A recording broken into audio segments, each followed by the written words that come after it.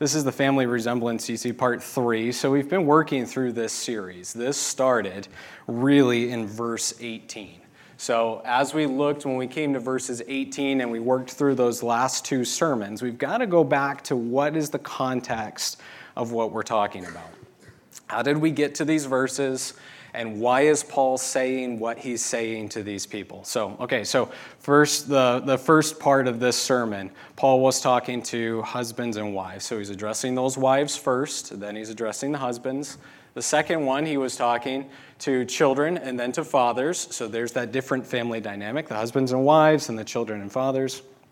Part 3 is coming to the slaves and masters, or bondservants and masters. So what's the whole unifying piece that brings all this together? Well, there's a couple of things. First, they are all part of this local church. Every single one of them is part of this church. Paul is addressing them specifically, with specific purposes, with specific goals, but they're all part of the church. So they're all in the same basket here as Paul's addressing them. It doesn't matter their age, it doesn't matter their race, it doesn't matter their gender, it doesn't matter what their role is as employee or employer. They're all addressed in the same church as part of that same church. Different roles, different responsibilities, but they're part of that local church. So they're all on the same page there. Second of all, Paul's addressing them from the same standpoint that they all have in Christ. They all have to remember first that Christ is preeminent over all things. So they have to remember that Christ is preeminent over everything, over their household, over their marriage, over their work, over everything. Christ is preeminent over all things. So his authority is what goes. They have to remember that. Second of all, they have to remember that they are bearing the image of Christ. So we saw the preeminence of Christ in chapter 1, 15 through 23. We see the life of Christ that should be in them, coming through them, found at the end of chapter 1, 15 through 23, how they've been redeemed, they've been bought back, he set them apart, they're sanctified, but they are also bearing that image of Christ. We see that in Colossians 3, 12 through 17. That's the immediate context just before this set of verses. So as we said last time we worked through this is a letter. It was meant to be read all together at the same time, not disjointed like we have to do when we're preaching a sermon. So as we come to slaves and masters, would have been hearing this, that life of Christ and all those things that are listed for them would have been forefront in their mind. They would have just heard it, and now it's being applied to them. Let me go ahead and read what those things are, those things that they were to put on. And it'll help set the stage for where we go here in verse 22. Put on, then, as God's chosen ones, holy and beloved, compassionate hearts, kindness, humility, meekness, and patience, bearing with one another, and if one has a complaint against another, forgiving each other as the Lord has forgiven you. So you also must forgive. And above all these, put on love, which binds everything together in perfect harmony. Let the peace of Christ rule in your hearts, to which indeed you were called in one body, and be thankful. Let the word of Christ dwell in you richly, teaching and admonishing one another in all wisdom, singing psalms and hymns and spiritual songs with thankfulness in your hearts to God. And whatever you do in word or deed, do everything in the name of the Lord Jesus, giving thanks to God the Father through him. There's the life of Christ that they're to be displaying. Irregardless of whatever their role, their position, their gender, their age, whatever, that is what they're to be displaying because of the preeminence of Christ. He is over all things. So here we come then to 22, chapter 3, 22, and we're going to finish out the chapter for this first point. They're to bear the family resemblance as an employee. Now that's our context, an employee, but what is Paul's context as he writes? Here's what he says. Slaves, obey in everything those who are your earthly masters, not by way of eye service as people pleasers, but with sincerity of heart, fearing the Lord. Whatever you do, work heartily as for the Lord and not for men, knowing that from the Lord you will receive the inheritance as your reward, for you are serving You are serving the Lord Christ. For the wrongdoer will be paid back for the wrong he has done, and there is no partiality. So slaves. What's the cultural context there? Because we have to go back and find out what's that cultural context. Why is he addressing slaves? This is, again, one of those places where just understanding the culture is helpful. In that day, slavery was typical. Now, what we think of as slavery was there as well, where it was just a very extreme example of here's the master, here's the slave, they're basically garbage, and they just have the slave do, master has the slave do whatever they want. That was present, but that's not actually what Paul is talking about here when he's addressing slaves. He's addressing bondservants. So that's another word. It's translated slaves, but you can understand it as bondservant. So what is a bondservant? A bondservant was somebody who is still a slave, but they are so willingly. They have decided on purpose to be a slave. You may have started as a slave without any rights, without any privileges, because you were in debt. That was one reason why they had slavery in Paul's time, because you owed a debt. You might have borrowed money from somebody because you needed to pay off whatever, and then you needed to pay that person back, and until you do, you are that person's slave. You're just going to do whatever work is needed to earn up to having paid off your debt. It's, I suppose, kind of like that old idea of you can't pay for your meal, so you go wash the dishes. It's kind of that same idea here, only on a much grander scale and a much longer scale, depending on how much you owe. So this person is the slave until they've paid off that debt. Well, what happens if that person realizes, hey, there's really good job security here?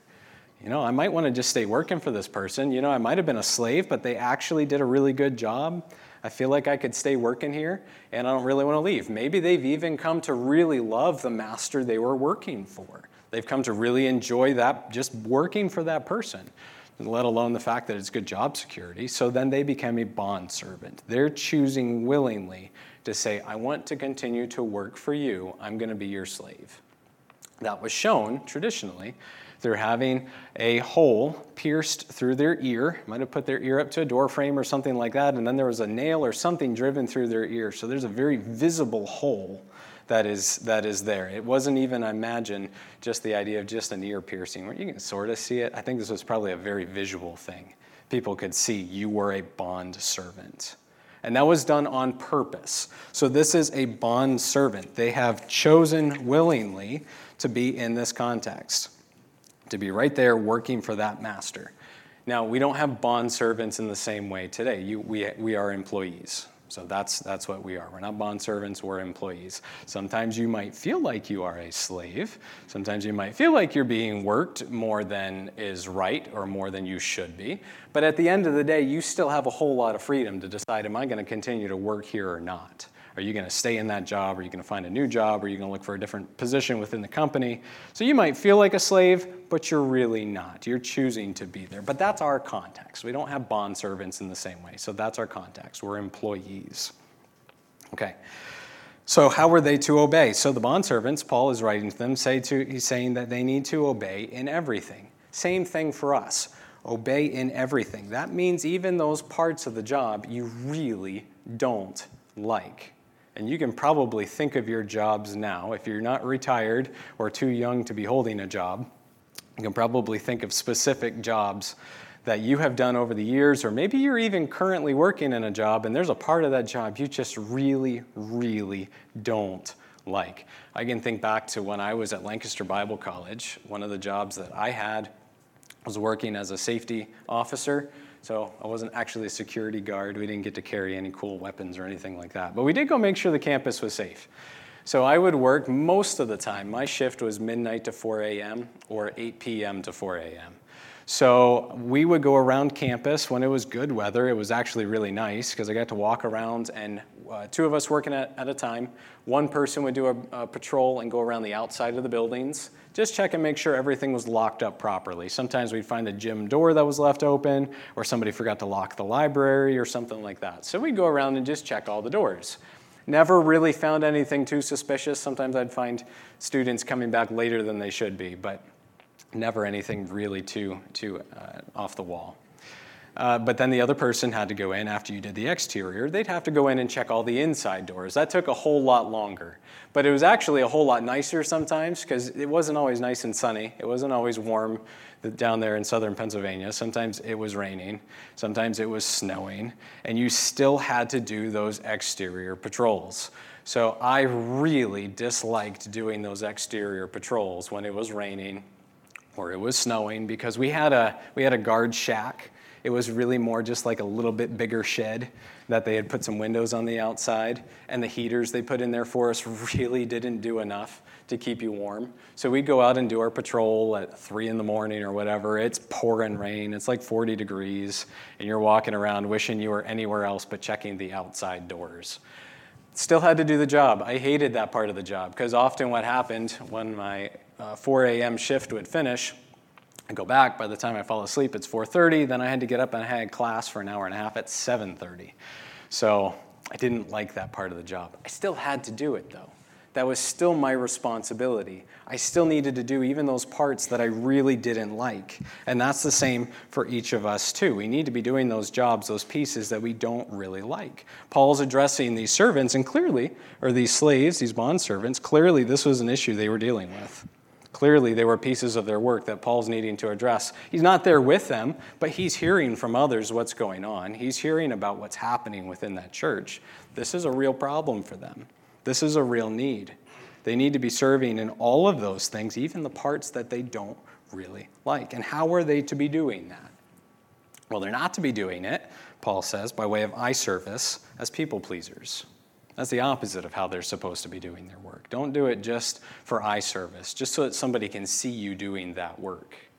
How many of you, and you can think of it, you don't have to raise your hand, how many of you have ever had an experience where you hired out work to somebody, whether that was to get work done on your car, to get work done on your house, to get work done in your yard, whatever it is, you hired that work out to have somebody do that work, and it looked like they did a good job at surface level. But when you went back and looked at it and inspected a little bit closer later on, you realized that really wasn't the best work in the world. You ever had that experience? Okay, you're probably thinking, yeah, I got one person very adamant yes in the back. I can think of very specific examples around cars. It didn't happen to me, it happened to a family member, that they had bought a car from somebody who said they were a Christian, and the car came to them and they looked at it, and the family member who was looking at it knew just enough about cars to look inside and look and realize that's probably not the best work that should have been done. There's probably more that should have happened here. So then what happens? What happens then to that person? Now their testimony is shot. Now people are looking at them and the work that they're doing, and they're not seeing somebody who did a good job. They're seeing somebody who just did the bare minimum, just the surface level. All they did was just enough to get by. Yeah, it looked right when the hood was down, but you open up the hood and it reveals that there was only half-hearted work done on the inside. The eye service was done. They were pleasing people. The outside looked right. But when you really inspected it, the work on the inside was lacking. The work on the inside wasn't demonstrating a life controlled by Christ, where we would be working in all things, in all ways, to glorify Him, letting the work of Christ, the life of Christ, as was listed here in 12 through 17, come through us and overflow even into the menial things that we do, even in the things that we disdain. So it's shoddy work. It gives a poor example. And this is where that hits home for us, is that you? In the work that you do, does that represent you? And I can't answer that for any of you. You have to answer that for yourself. I have to answer that for me. In the work that I do, am I doing it? Are you doing it for eye service as people pleasers? Is it showing up in the work that you're doing? Because people are seeing you. And when you're doing your work, who are you representing? You're representing your job. You're representing yourself. But above all of that, you're representing Christ. You should be known as a believer. In your workplace, people should know just exactly who you are and what you stand for. You should not be able to hide the fact that you're a believer. It should just overflow out of you. Everybody ought to be able to see and to know that this person is a believer. I don't mean in an obnoxious way. Sometimes we can be, there's a thing going around when I was in high school called being over-Christian. and you could be obnoxious about how you lived out your faith. That can happen. But if you're doing that well, if you're living out that life of Christ well within you, that ought to just flow naturally. It ought to be so much a part of who you are that it's impossible to hide that. So then the work that you do isn't just representing your job. It's not just representing you as an individual. It's representing Christ. So you have to be so very careful how you are representing Christ. Some do that very, very well. I was thinking of Dave McCalman has Proverbs 3, 5, and 6 on the side of his van. He's done an excellent job of representing God and his word well, and I've heard some incredible opportunities that you've had because you've put that on the side of your van. It's because you work hard, you do a good job. And I was thinking of Norm Abrams from This Old House. He says, do it right, do it once. Some of you know who Norm Abram is, but he's right. There's a lot of wisdom in that. You do it right, you do it once. You represent God well in the work that you do. Because when you don't do that work well, it's representing Christ poorly. People look at the work that you're doing and say, if that represents Christ, why would I want anything to do with that? They didn't do their job well. They didn't work hard at that. I had to go back and fix everything that they did. I sometimes think of the house that we bought. There are things on the house I had to go back and fix. I replaced most of the plumbing in my house. Somebody else will buy it from us later and have to do the same thing probably, but I did my best. The work that you do, is it good work? Are you representing him well as somebody who cares enough to say, I'm doing this not for me, I'm doing this for Christ. We're doing this for him. You have to be so very careful how you do your work. Not out of eye service, not just to please people, but you need to do it with sincerity of heart. Do it with sincerity of heart, fearing the Lord. You do this work because you love him. You love the work you do, perhaps, but you love him first and you love him most. Out of sincerity of heart, you're fearing him. You're not fearing man. Your job might be really awful. You might have a job that you just endure. But you can still go to that job every day and do your work and do your best. Why? Because you're not doing this just for man. You're not doing this just for yourself. You're doing this for the Lord out of sincerity of heart. You're working for him, not just your boss, but working for him. And I think a key verse that shows up, and I got these out of order, so there we'll jump to this, are verses 23 and 24. So let's read 23 and 24 again. Whatever you do, work heartily, as for the Lord, not for men, knowing that from the Lord you will receive the inheritance as a reward. You are serving the Lord Christ. You're serving Christ. You're not serving your boss. Yes, you're working for them, but you're just working for them. You're not serving them. Ultimately, you're serving the Lord. And you can probably think back to jobs that you had too, where you had an awful boss. You can think of one of my very first jobs that I had in high school was as a busboy at a restaurant. So if any of you have ever worked in a restaurant, it is really hard work. They keep you going. And it's hard enough when you have one boss who's clear on, I want you to do this, I want you to do that. I had two bosses that didn't always talk to each other. So I'd start to do something over here to set up and clear off a table and get it reset so that the waitresses can then be serving customers. And one boss would say, you're going to do this, and so I'd start doing it. And I'd get partway through, and the other boss would walk in and be like, what are you doing? So I'd have to reset and do everything the way he said, and then I'm walking out, and I run into the other boss. So then I'd get them back and forth with it. It was a mess. It was hard, but you can do this. You can do those jobs where you have a boss that might be an awful person to work for because you're not working for them. Yes, it's your job, but you're working for Christ. You're working for him. God's more interested in the way that you do your work than in the work that you do. Because it doesn't matter so much whether you are a mechanic or you clean houses or you're an architect or a woodworker, a nanny, whatever it is. It matters more how you do that work. God cares about how you're doing that because you're not just representing yourself. You're not just earning money. That's important. You need to pay the bills. You need to be able to set some money aside for retirement. You need to be able to have some to live on and enjoy yourself. But that's not why you work. If that's why you're working, just to make it through the day, just to make it through the week, just to cover another bill, just to have another experience that you're going to pay for, life's just going to leave you empty. You're going to get to the end of your day, you're going to get to the end of your paycheck, you're going to get to the end of the year and say, it was all for nothing. Why did I do that? It's going to leave you empty. But if you're doing your work for the Lord, then you can come into those jobs that are just those horrible jobs that you really don't enjoy, but you can have joy in that because you're not serving your boss, you're not serving your work, you're serving the Lord. You're doing it for Him and for His sake. And that makes that so much easier to come into your week. You can think about your week ahead. You can think about what's coming up tomorrow for Monday. And you can walk into that with a changed perspective. How am I going to do this in light of the fact that I'm serving the Lord? I'm not just doing my job. I'm not just serving my boss. I'm serving the Lord. That makes it so much easier as I just think about myself, because I think I've shared this with you before. I don't really enjoy public speaking. There are parts about this job that are really hard. Now, I stand up here and I do a whole lot of public speaking. That's basically what I end up doing most of the time is public speaking in some way. But you have to know I'm not doing this for you.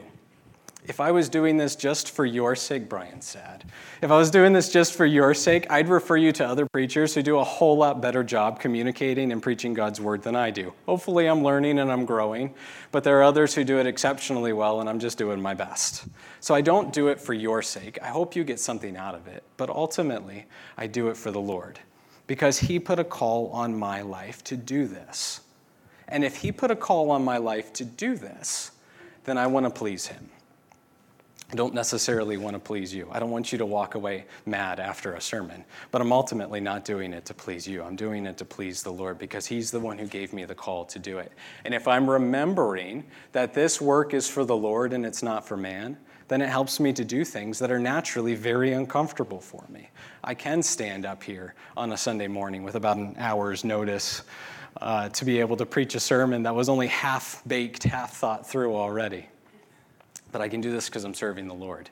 I'm doing this to serve Him and to glorify Him. And at the end of the day, even if the sermon didn't turn out quite as spectacular as I would love it, I want to be able to hear, well done, good and faithful servant, because I was working for Him, not working for man. So that's our goal. That's what we are to be doing, is to work for the Lord, not for man. When our hearts are in the right place, then our work can bear that family resemblance. And even in the most frustrating work, we can still find joy. So then we come to that verse right at the end, just before chapter 4. It says this: "For the wrongdoer will be paid back for the wrong he has done, and there is no partiality." So what's going on in that verse? What's happening there? So for the wrongdoer will be paid back for the wrong he has done. Who's the wrongdoer in this context? This is going to take a bit more study and a bit more preparation from me than just an hour's worth this morning. And Pastor Dave has probably got some really good thoughts and ideas from when he's preached through this. But I think you can see this two ways. Paul's addressing the bondservants here first. So the work that they're doing needs to be done right and in order. When they do it wrong on purpose, either whether it's as eye service, just as pleasing men, they're putting themselves forward for that judgment. They're putting themselves forward for the wrong. If they've done wrong, then naturally there's judgment that comes from that. Even above and beyond that, there's then that idea of who am I doing this work for? If I'm doing this for the Lord, then I can do my best, and that's going to be okay. If I'm doing this for man, then I'm opening myself up, too, for the Lord's discipline. I'm opening myself up that just as He chastises and disciplines the son He loves, He's going to discipline us as well. So in the work that we do, we need to do it right, we need to do it once, we need to do it to glorify God. Because when we don't, we open ourselves up to then God disciplining us. Now that can be a good thing in our lives. That can be a great thing in our lives, to turn us around and push us back towards Him. But the next time we're doing this, we're doing it for His glory and not our own. We're doing it for his glory and not just to serve our boss, not just to get him off our back, not just to get that task accomplished, but we're doing it to glorify him. So it can go for those bondservants, but it can also mean something for the masters that are coming up next in chapter 4, where it says, the wrongdoer will be paid back for the wrong he's done, and there's no partiality. God doesn't distinguish between slaves and masters in his kingdom. At the end of the day, they're all under his preeminence. They are under him. He is over all things as believers, because Paul's addressing these slaves and these masters as believers that are a part of this church. They are under that same blanket that covers everybody, the preeminence of Christ and the life of Christ that is to be within them, that they're to be displaying, that people are to see. If they're not doing that well, and we're going to see as Paul addresses it in verse 1, then they're also putting themselves up for judgment, that God's going to deal with that wrongdoer, whether they're the bondservant or they're the master. Because God doesn't distinguish. He doesn't show partiality. We're putting ourselves up there both in the same way, that God should chastise us and discipline us as a son. More to be looked into there. There's your homework, one of your pieces of homework. Go back, do more study on this passage. I know I'm going to go back and continue to do more study on this passage, and perhaps in a future sermon series, we can go back through and we can preach through Colossians 3:22 through 4:1 again, and we can see everything that we might have learned this time. But let's go ahead and look at chapter 4, verse 1. So the family resemblance as an employee, but how about the family resemblance as the employer? So chapter 4, verse 1 says, "Masters, treat your slaves justly and fairly, knowing that you also have a master in heaven." Treat your slaves justly and fairly. You are to represent Christ just as much as the employer as you are as the employee. You are representing Christ as the owner of that business, as the shift leader, as the boss, whatever the case may be, you're representing Christ. How are you representing Christ? Now here, Paul's having to address them and saying, treat your slaves justly and fairly. That implies the fact that they were not treating their slaves justly and fairly.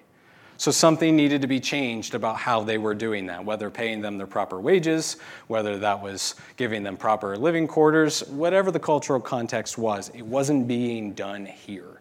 So it needed to be addressed. Something needed to change. The way that the life of Christ was shown in them needed to touch every single aspect of what they did, not just some things, all things. I think sometimes it's easy for us to let our brains slip into this idea that shouldn't come from the church. Perhaps it does, but I know it probably comes from outside the church in a greater extent, that Jesus stays in church, and we have our Jesus stuff here, and then we go out into the workforce, and then that's where the rest of life happens. Jesus doesn't stay in church. Jesus doesn't stay in this building. He doesn't live here. He lives here.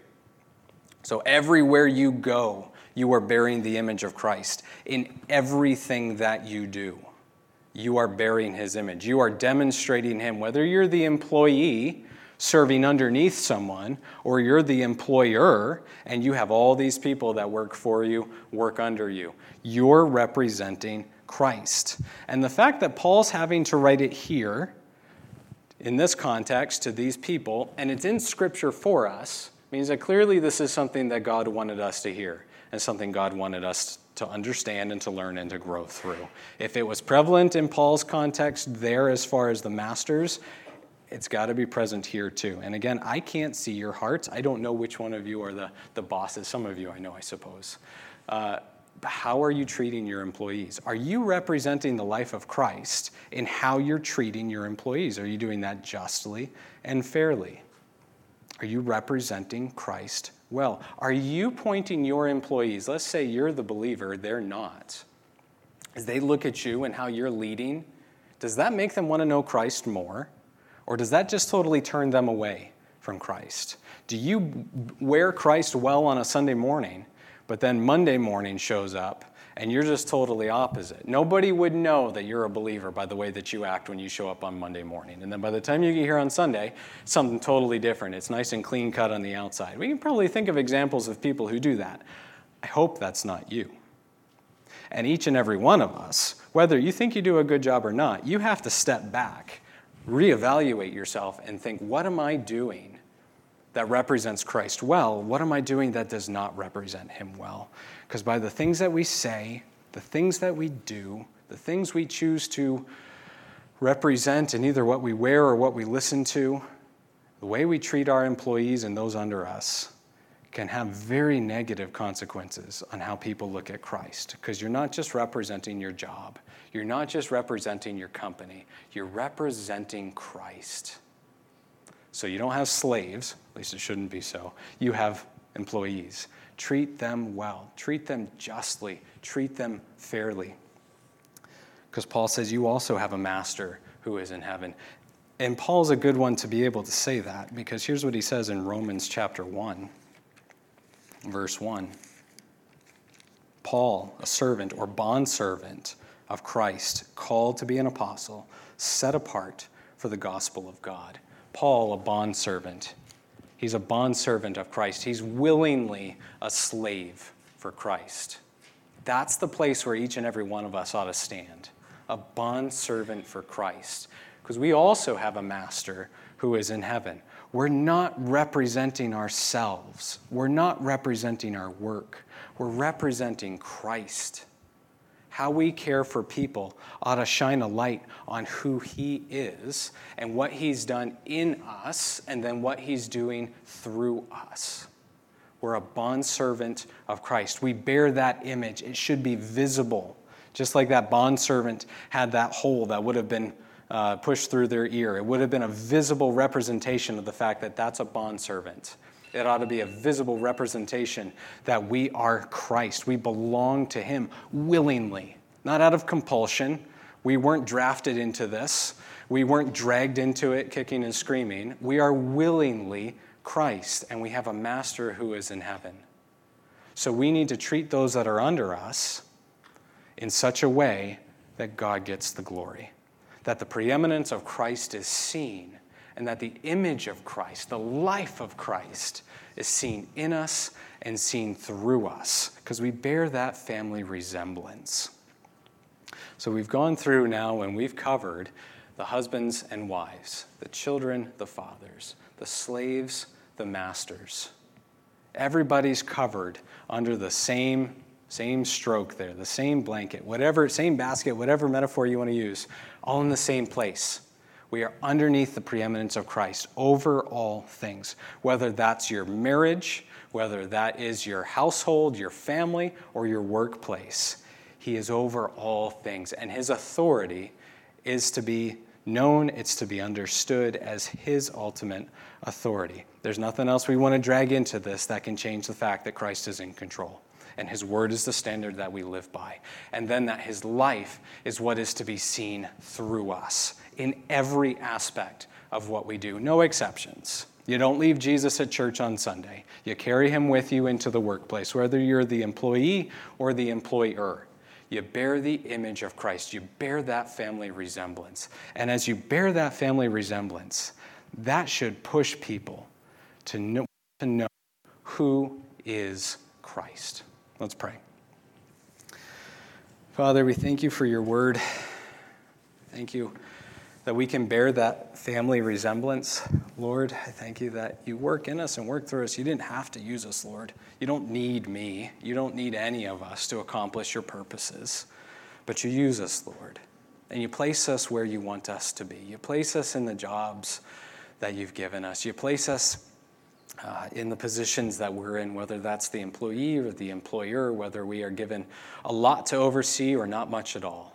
But Father, we're to represent you well, to bear the life of your Son radiantly, that others can see his life within us, that it overflows, it can't be hidden, and that as your life is seen in us, that then others want to know more about that. They want to understand who is Christ. So Father, I pray as we go into our Mondays, I pray that this is before us. I pray that we remember that we're doing this for you. We're not doing this for ourselves. We're not doing this just to pay the bills. We're doing this to glorify you.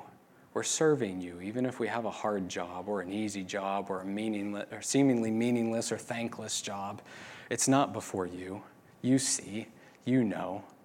And at the end of the day, Father, we want to be able to hear, well done, good and faithful servant. Whether that's as the employee or the employer, we're doing this for you. So, Father, we thank you. In Jesus' name, amen.